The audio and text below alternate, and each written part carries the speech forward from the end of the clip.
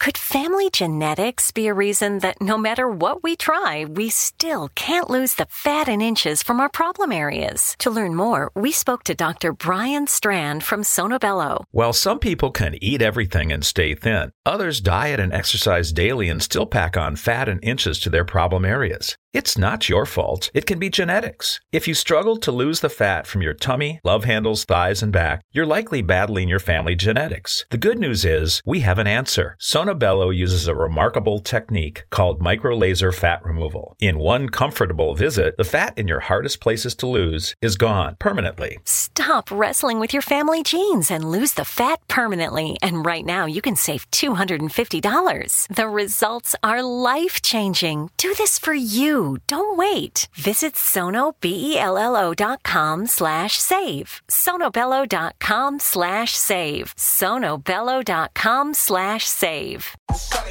Love getting prices that are lower than low on food that's fresher than fresh? Then shop at Kroger. We give you more ways to save on the fresh you love with tools like the Kroger app, where you can find personalized coupons on top of weekly sales, giving you prices that are lower than the everyday low. Kroger, fresh for everyone. It's the big $10 sale, so mix and match and get 2, 3, 4, 5, or even 10 for $10 with your card. So many great deals. Kroger, fresh for everyone. Hello and welcome to the Mental Health Hotline. If you are obsessive-compulsive, press 1 repeatedly. If you are codependent, ask someone to press 2 for you. If you have multiple personalities, press 3, 4, 5, and 6. If you are paranoid, we know what you are and what you want. Stay on the line and we'll trace your call. If you're delusional, press 7 and your call will be transferred to the mothership. If you are schizophrenic, listen carefully and a small voice will tell you which number to press. If you are depressive, it doesn't matter which number you press, no one will answer you. If you're dyslexic, press 69696969. If you have a nervous disorder, please fidget with the hash key until the beep. After the beep, please wait for the beep. If you have a short-term memory loss, please try your call again later. And if you have low self-esteem, hang up. All our operators are too busy to talk to you. All Hit Radio.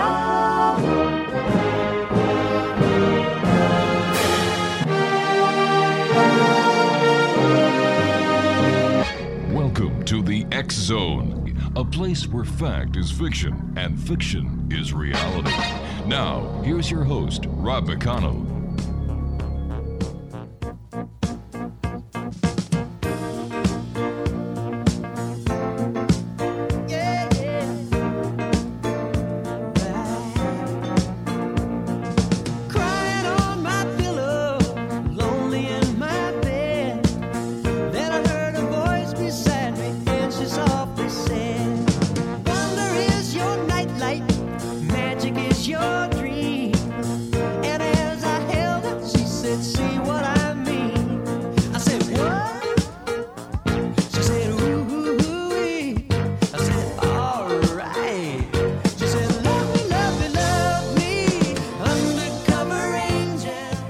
Welcome to the X Zone, everyone. I am Rob McConnell. We're coming to you from our broadcast center and studios in Crystal Beach, Ontario. Now, if you'd like to send me an email, it is xzone@xzoneradiotv.com. On all social media sites, X-Zone Radio TV. And if you'd like to find out all about the programming we have available for you on the X-Zone TV channel that is exclusive to Simul TV, visit www.simultv.com.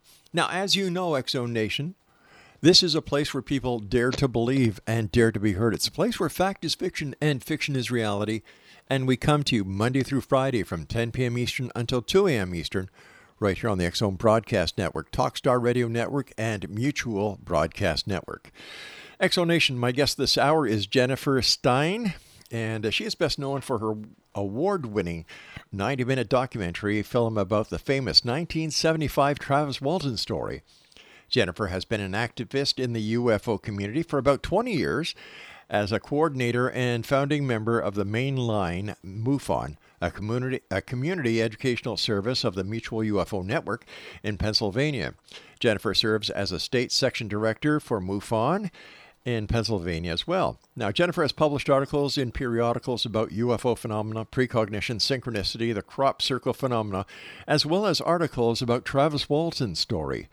Joining me now is Jennifer STEIN. And Jennifer, always great talking to you. Thank you so much for joining us today. Thank you so much for having me on the show. First of all, congratulations on the awards you've won, and congratulations on getting the story out there and working so hard to prove beyond a shadow of a doubt that we are not alone and that the Travis Walton Fire in the Sky case is real. Tell us how you got involved in that case. Well, I met Travis at a conference, and I was asked to actually help organize a conference for him, which I did for the 40th anniversary of his event.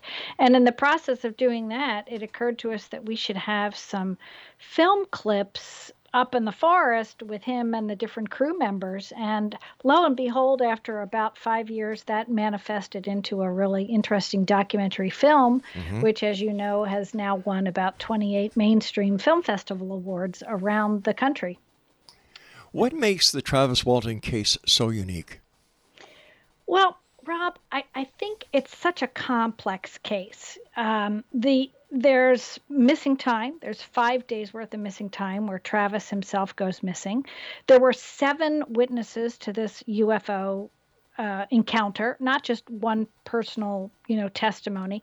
And it broke in the international media as a possible missing story, a possible homicide, and a UFO story all at once. So it became this overnight media sensation. And because of that, it's been hounded by skeptics and experts and researchers ever since. It's really like it's a hot potato. And literally, that hot potato's been thrown around the world for like 46 years now. And it hasn't stopped. I mean, it's going on right now as well.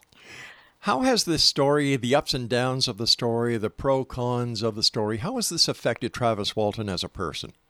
Well, I'll tell you, Rob, he has really learned to grow a tough skin. He just cannot bother to be affected by the debunkers that are out there that say, oh, this couldn't have happened. In fact, in my documentary, at the very end of it, he makes a really funny statement. He says, I wouldn't wish this experience on anybody except the skeptics who claim this never happened. He said they would be well served by having this experience. So he has just learned to digest it and put it into place. And he also really thinks that what probably most likely happened to him is he was hit accidentally by this beam or thrust or force or bolt of lightning or whatever it is that came out of this craft because he got too close to it. He ran right up underneath it because he wanted to get a really good look at it. Right. And he was thrown for like 15 feet by this zap, this bolt of electrostatic charge or lightning or whatever it was. And it probably killed him. And the crew boys who were watching this, all sitting in a truck about 100 feet away, drove away. So he realizes that probably what happened is these beings, whoever they are, picked him up to probably bring him back to life and to take responsibility for what had happened. Because otherwise, Travis would have been dead and these guys would have been, maybe even gone to the electric chair or hung in Arizona at that time in 1975. Had he not come back, right, and he not come back alive, these boys would probably still be incarcerated for his murder. Now, Jen, what was the date of the Travis Walton abduction? It was November 5th, 1975, and it lasted till very wee early morning hours of November 11th. So he was gone a full 5 days before he returned and was dropped off on the side of the road outside of Heber, Arizona, when he called his family and asked for help. And it's very interesting that the operator in town knew his voice, knew who he was, because her kids had gone to school with him. And she called the local police because she listened in on the call. She heard his voice. She knew who he was. She listened in, and she called the police and said, he's back. He's back. He's out in a phone booth by Heber. But the police got there after his brother-in-law had already picked him up. So it's such a complex story. It really is. Jen, I remember having Travis on the show many years ago when I was at 610 CKTB. And I asked Travis if he was aware that on the day that he believes that they were coming back, not the day of the 11th, but on the 10th of November, that was the same day that the Edmund Fitzgerald sank in Lake Superior under suspicious conditions. Yes. Yes, interesting. Then on November the 11th, which is Remembrance Day here in Canada, there were UFO sightings over the Lake Ontario, Lake Erie sightings, and the animals in all zoos within the area where these UFOs were spotted were acting crazy. In fact, animals from Marineland in Niagara Falls bolted out of their cages and their corrals, and were actually had to be surrounded up by the Ontario Provincial Police on the Queen Elizabeth Highway. Isn't that fascinating? Yeah. I did not know that, Rob. I know that highway well. Mm-hmm. So I've driven it many times. So why the skepticism? It's been what? How many years now? 46. It's been 46 years. And there's this whole new renewed skepticism going on. There's this woman in the Australian outbacks, I guess, in Perth, Australia. She's come up with this whole new website called $3 Kit. And she's well-financed, and she's going after attacking any really good UFO case that's got some kind of connection with an ET being. And of course, Travis saw 2 different species. So this website in Australia is going after they're going after the Betty and Barney Hill story. So they've been in touch with Kathleen Martin. Right. And they're going after the Travis Walton case. And honestly, Rob, I think this all relates to the June 26th, announcement by the U.S. government, where they finally kind of came clean and said, yes, we're being visited by extraterrestrial craft. They didn't say extraterrestrial beings. They just said craft. Mm-hmm. And we know that they're here, and they outmaneuver our jets, and they often interfere with our military operations, and we don't know who they are. We don't know what they are, and we need more money to study them. That's what the U.S. said June 26th. It was this final statement we'd been waiting for. And since that point, all summer long, it seems like anyone who has a really good ET encounter themselves with direct contact with an extraterrestrial being, as Travis did, then they are going to be heavily debunked. In fact, Luis Elizondo even basically came out and said that. He was the Pentagon informant that stepped out of the Pentagon in December 16th, 2017, and said, look, we've been studying these things and the American public needs to know. Mm-hmm. He has clearly said that the ET contact part of the experience is not going to be part of disclosure. We're only going to hear about the craft. We're not going to be able to talk about beings or contact with beings. Jennifer, I hate to do this to you, my dear. But being in broadcasting yourself, you know that we have to take commercial breaks, so please stand by. And X-Zone Nation, if you'd like to visit Jennifer's website, visit www.mainlinemufon.com, as well as TravisWaltonTheMovie.com. Jennifer Stein is my guest. This is the X-Zone, and we're coming to you from our broadcast center and studios in Crystal Beach, Ontario, Canada. I'm Rob McConnell. Don't go away.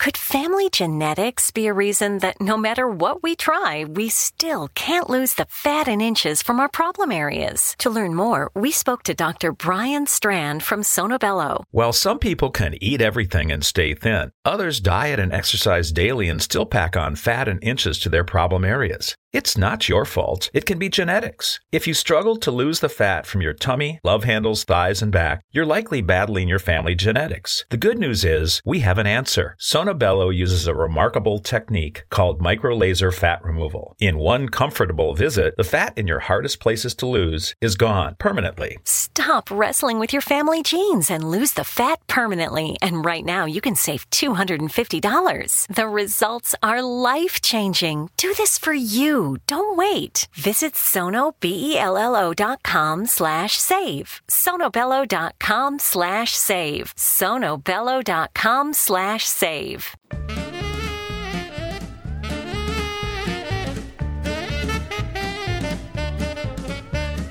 I made love to an alien near Roswell last night. We strolled along together in the pale moonlight. I had a funny feeling that something wasn't right.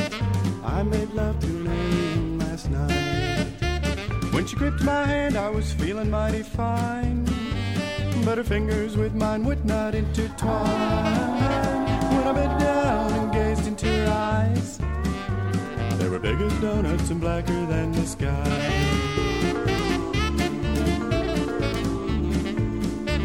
She said, I'm feeling lonely. I said, Lord, so am I. We'll stroll along together, but we won't question why. That ground beneath your feet, dear, is flashing red and white and sprouting little mushrooms left and right. Exonation, our guest this hour is Jennifer Stein, and if you'd like to find out more about Jennifer, visit www.mainlinemufon.com, as well as TravisWaltonTheMovie.com. But later on in this segment, we're going to be talking about a super event that Jennifer and Travis Walton are part of. But I'd just like to get back to the actual case that is at the epicenter of all this, Jen. I understand that there is a bit of problems between Mike Rogers as well as and Travis. Where does this stem from? Is this just media garbage, or is there something behind the story? Honestly, Rob, from my take on it, and I've been in touch with Mike directly, it's just basically a bunch of malarkey that a new opportunist has kind of stirred up and is trying to make a big deal out of. There's a claim that Travis actually hoaxed this event. And when you speak to Steve Pierce or you speak to John Goulet or Kenny Peterson, even Travis himself, they literally go, right, and how did we hoax this UFO? And there's some malarkey that this was a fire tower. Now, these boys worked in the forest. They well knew what a fire tower looked like. They drove past them all the time. And this new opportunist, I don't even remember his name. I think it's Evan or something like this. He's taken over a couple of blog podcasts, and they're out there saying, oh, what they did is they stopped in front of a fire tower at night, and they saw that, and they got scared and thought that was a UFO. And that Travis then planned this hoax that somebody put a flashlight down on him, or one of those fire tower lights, that they use to signal one another, like a ship signaling light. Somebody hit him with the light, and then he jumped backwards. Now, there was a huge thrust that freaked all these other loggers out, and two of these guys had just gotten out of the military, one out of the Army, one out of the Navy. They'd seen action, and they weren't going to be disturbed or, upset by somebody hitting him with a beam of light. They felt this in their bodies. They saw him land without any attempt to break his fall, and it was 15, 20 feet from where he was standing. They wouldn't have slammed the truck and driven away if they knew they were sitting in front of the Gentry Fire Tower, and they would clearly see the frame of the Gentry Fire Tower underneath this thing, and they wouldn't mistake it for a round craft. It's really absurd what's going on, but people who don't know the details of the story are rushing, clamoring to find out about it.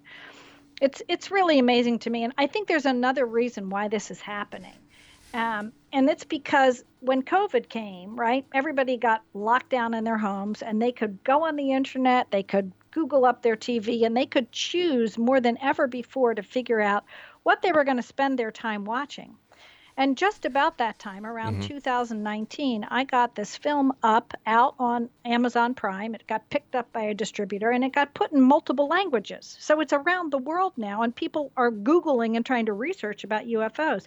Well, don't you know, this film has gone up to the top of the charts finally. I'm finally seeing a little bit of income coming in from Film Hub, which is my distributor.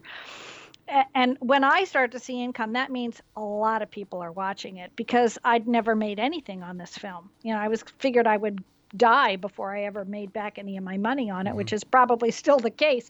But when I start to see streaming uptick, I know people are watching it. And that's probably why people are going after debunking it, because it's starting to get out there, and more people around the world are finally beginning to understand the incredible details to the story and what has always made it so unique. That's what I think, at least, I think that's all related. I think you can't separate one thing out from another. The fact that more and more people are learning about it is why it's now becoming in the focus of, we got to debunk this. So tell me more about this lady in Australia. That bothers me. Yeah, I suspect, although I cannot prove it, but I suspect that there is an effort to have paid disinformants that are paid by some undercover group or an intelligence operation of some sort. We all suspected that Philip Klass was paid by some, intelligence group to kind of go after the Travis Walton case. And what's interesting is I have a lot of the Klass files because I've been to what's called the American Philosophical Society here, and Philip Klass's letters and communications, were archived there. So I was reading them for years with Stanton Friedman and Kathleen Martin, especially around the Walton case, because I was making this documentary. And all of the things that Klass sort of nitpicked on, they seem to be getting picked up again. So I think that the information from Klass's files are being fed right to these new, younger debunkers who are savvy with things like, social medias and podcast and Facebook and Twitter and Pinterest. And they're putting stuff out there now in these new mediums, whereas these older debunkers, some of them are still around, still alive. There's actually quite a big website with, a whole list of them. Michael Shermer and I think Robert Schaefer is on there. There's like 25 or 30 real UFO skeptics that want to go out there and just, pick apart these cases. But they nitpick them to such detail that what happens is then the people who are following the case go and dig into those files and say, well, yeah, but you're looking at the wrong data, or you're looking at it from the backside rather than the front side, or you've picked one thing out of 5 things that, yes, you might leave you with some doubt, but if you look at these other 5 aspects of like the polygraphs, you'll see, no, Travis has taken so many polygraphs that the one that he failed is so insignificant because he failed a polygraph right after he came back. But didn't he also fail a polygraph on TV with a question asked by Michael Shermer? Yes. This was called the Moment of Truth show. Right, yeah. And that has been actually taken off the air because their policies were so unethical. There's a wonderful polygraph institute in New York City called Global Polygraph with a PhD, guy, a really great guy named Michael Martin. And he has written in depth, like even before the show was taken off the air, he wrote about how their practices were absurd. But still, and Travis kind of fell for it. But still, Michael Shermer asked a question that Travis Walton failed the lie detector with, right? Well, what Michael Shermer asked, no, Michael Shermer said, can you give me a piece of a UFO craft? Show me where your evidence is. And of course, Travis doesn't have a piece of the craft, Right. No one does. That's the thing Philip Klass always used to say. I'll give you $10,000 if you give me a piece of a UFO.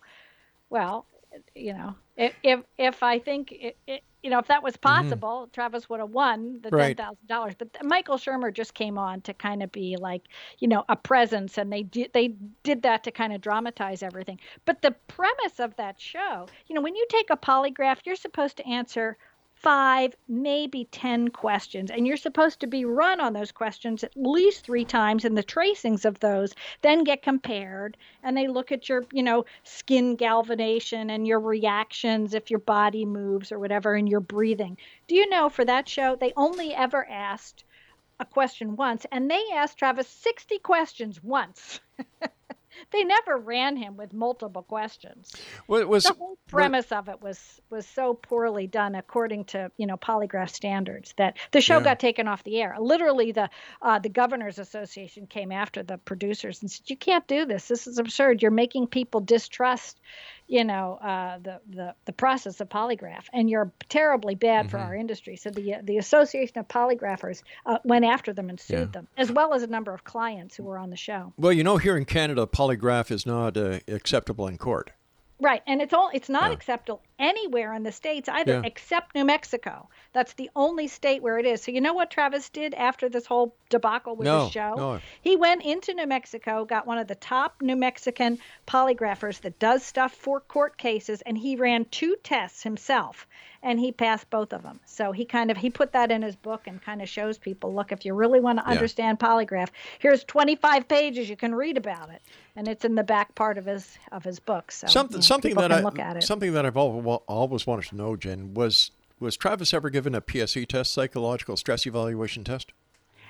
I don't know. I know he was examined right after he came back by 2 psychiatrists, and they said to him, "You are not in the condition or the position now. You're in a post-traumatic shock state right now. And like, I think November 14th or 15th, he actually took a lie detection test or a polygraph with this guy named John McCarthy. And John had a pretty clear bias against Travis. In fact, was yelling at him a couple of times. There's actually an audio cassette tape of this because a number of people had tape recorders going while this polygraph was going on. But the Rosenbaums, a husband and wife psychiatry team, said you should not take this test. The head of the APRO organization, the Aerial Phenomenon Research Group, said to Travis, Jim Lorenzen said, you're in no position and no place to take this test. All right, Jen, we've got to take... You'll fail it. All it will show is that you're under extreme stress, which is what it did show. Jen, we've got to take our news break. Please stand by. X Zone Nation. Jennifer STEIN is our special guest. www.traviswaltonthemovie.com. And this is a website I'd like you to check out later because we're going to be talking to Jennifer about it. TheObservationDK.com. That's TheObservationDK.com. We'll talk more about TheObservationDK.com and the event that it's associated with when we come back from this commercial break. I'm Rob McConnell. This is the X Zone. Don't go away.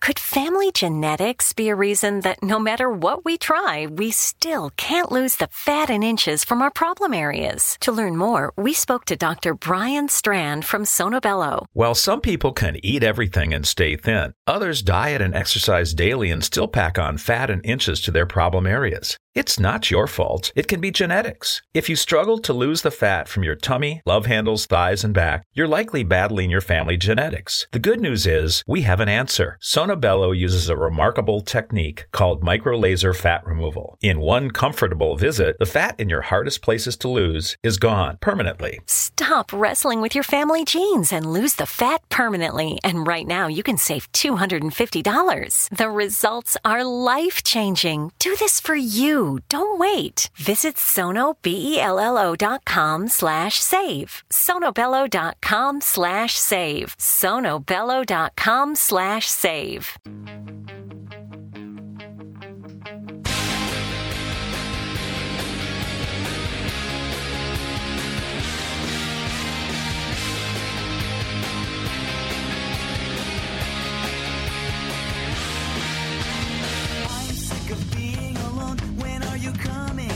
Just a glimpse of your face. I can remember smelling your hair. I'll meet you anywhere, somewhere that no one can retrace, somewhere where no one will know our faces.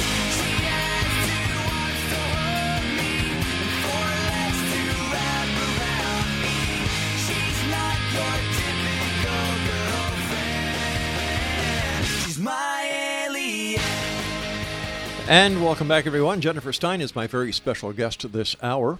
And her website, there's 2 websites right now. MainlineMUFON.com and TravisWaltonTheMovie.com. But this segment, Jennifer, I'd like to talk to you about the Travis Walton International Skyfire Summit that is being held online on November the 6th of this year. Tell us about it. Well, it's interesting how this developed.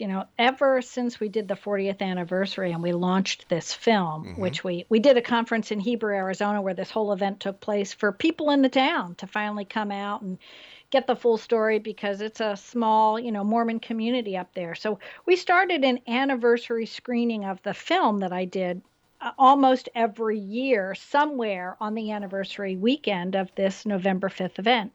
So we've had them on the West Coast, we've had them in the East Coast, we've done some in New York City, we've screened over the last 6 years.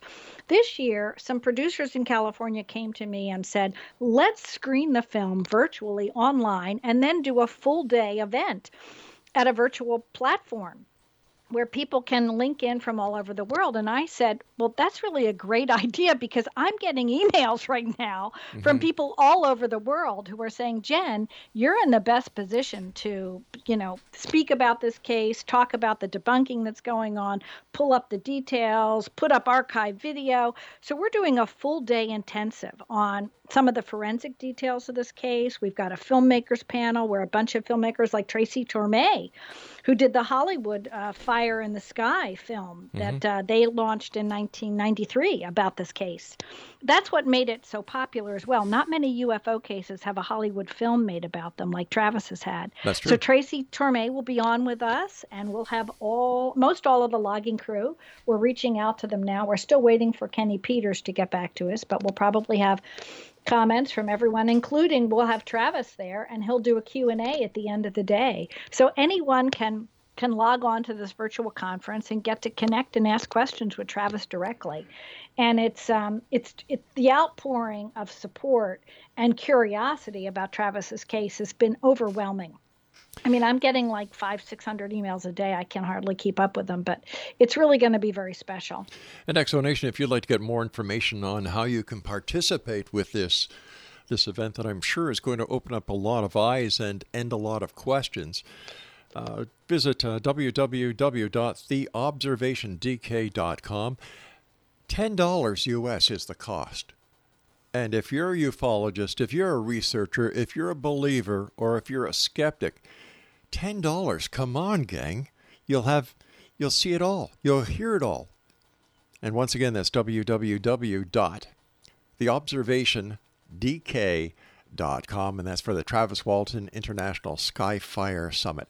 Now, Jen, since Travis's event going back all those years, has he been approached by any other extraterrestrials? Has he had an encounter? Has he had any psychic phenomena that would lead one to believe that he is still connected to the ETs in some way?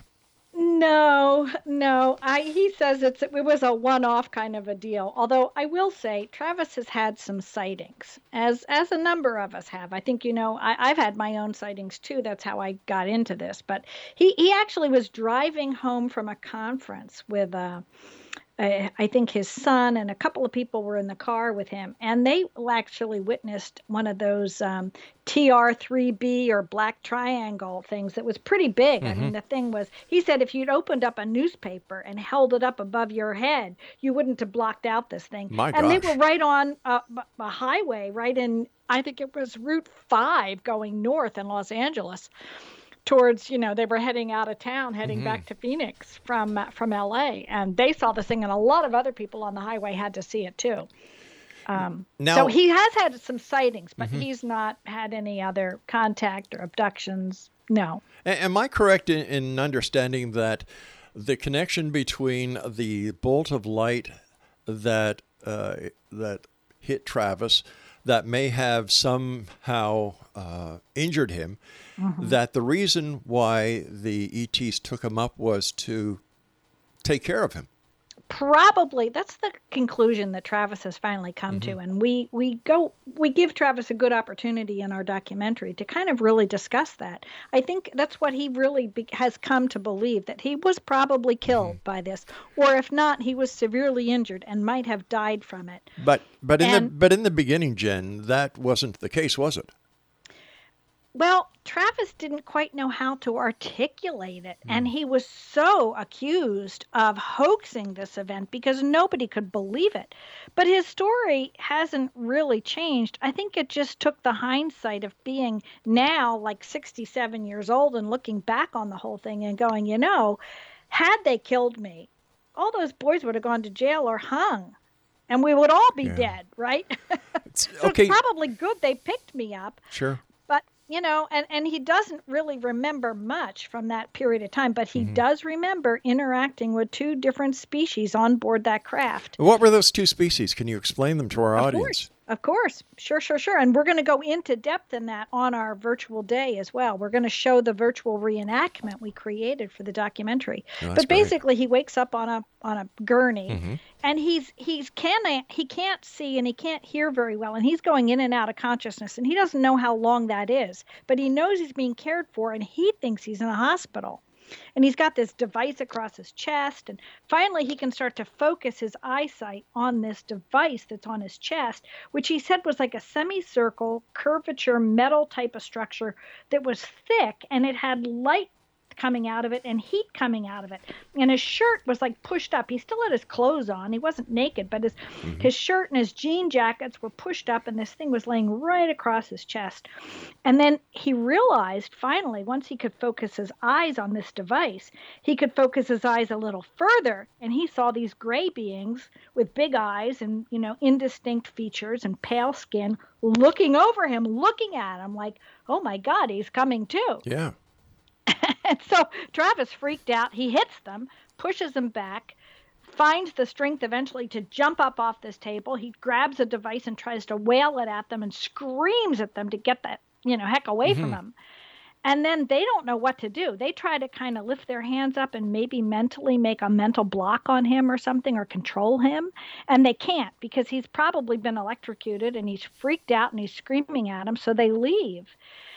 And they walk out of this room he's in, which is like a small, low-ceilinged, dimly lit, maybe some kind of medical room he's in. And so he follows them out, thinking he's going to try to find his way out of this craft. And he finds his way into what we call the observation room. We've called it that, or the navigation room. He finds his way into a room with a single chair with a bunch of buttons on it. And he goes up to this chair and realizes when he gets close to the chair, there's a proximity sensor in the room when he walks on the floor.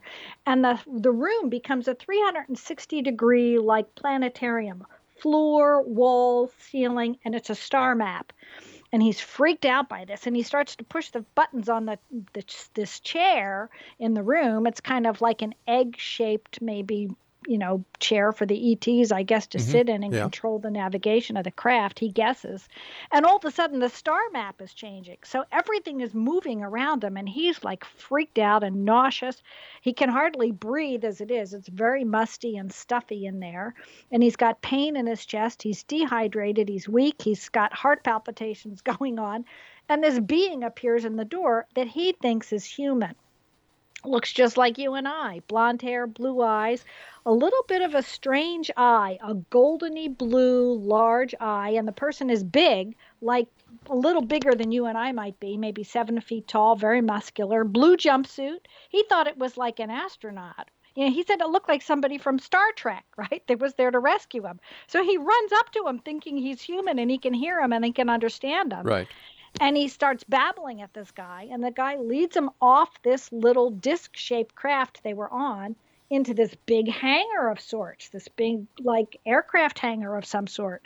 And Travis looks around, he sees the disc they're walking off of, and then he sees these other discs, which is very interesting because these look like shiny, large eggs, like we've been hearing the Tic Tacs. Travis was describing a Tic Tac back in 1975. Right, 45 years before we met David Fravor, and we know about, the USS Nimitz and what went on in California. It's very interesting. Well, Mork and Mindy, they also had the egg-shaped craft that Mork came to Earth on. So, and those look like large eggs. Maybe. I mean, who knows? A lot of those producers, like Gene Roddenberry, they were probably being fed stuff.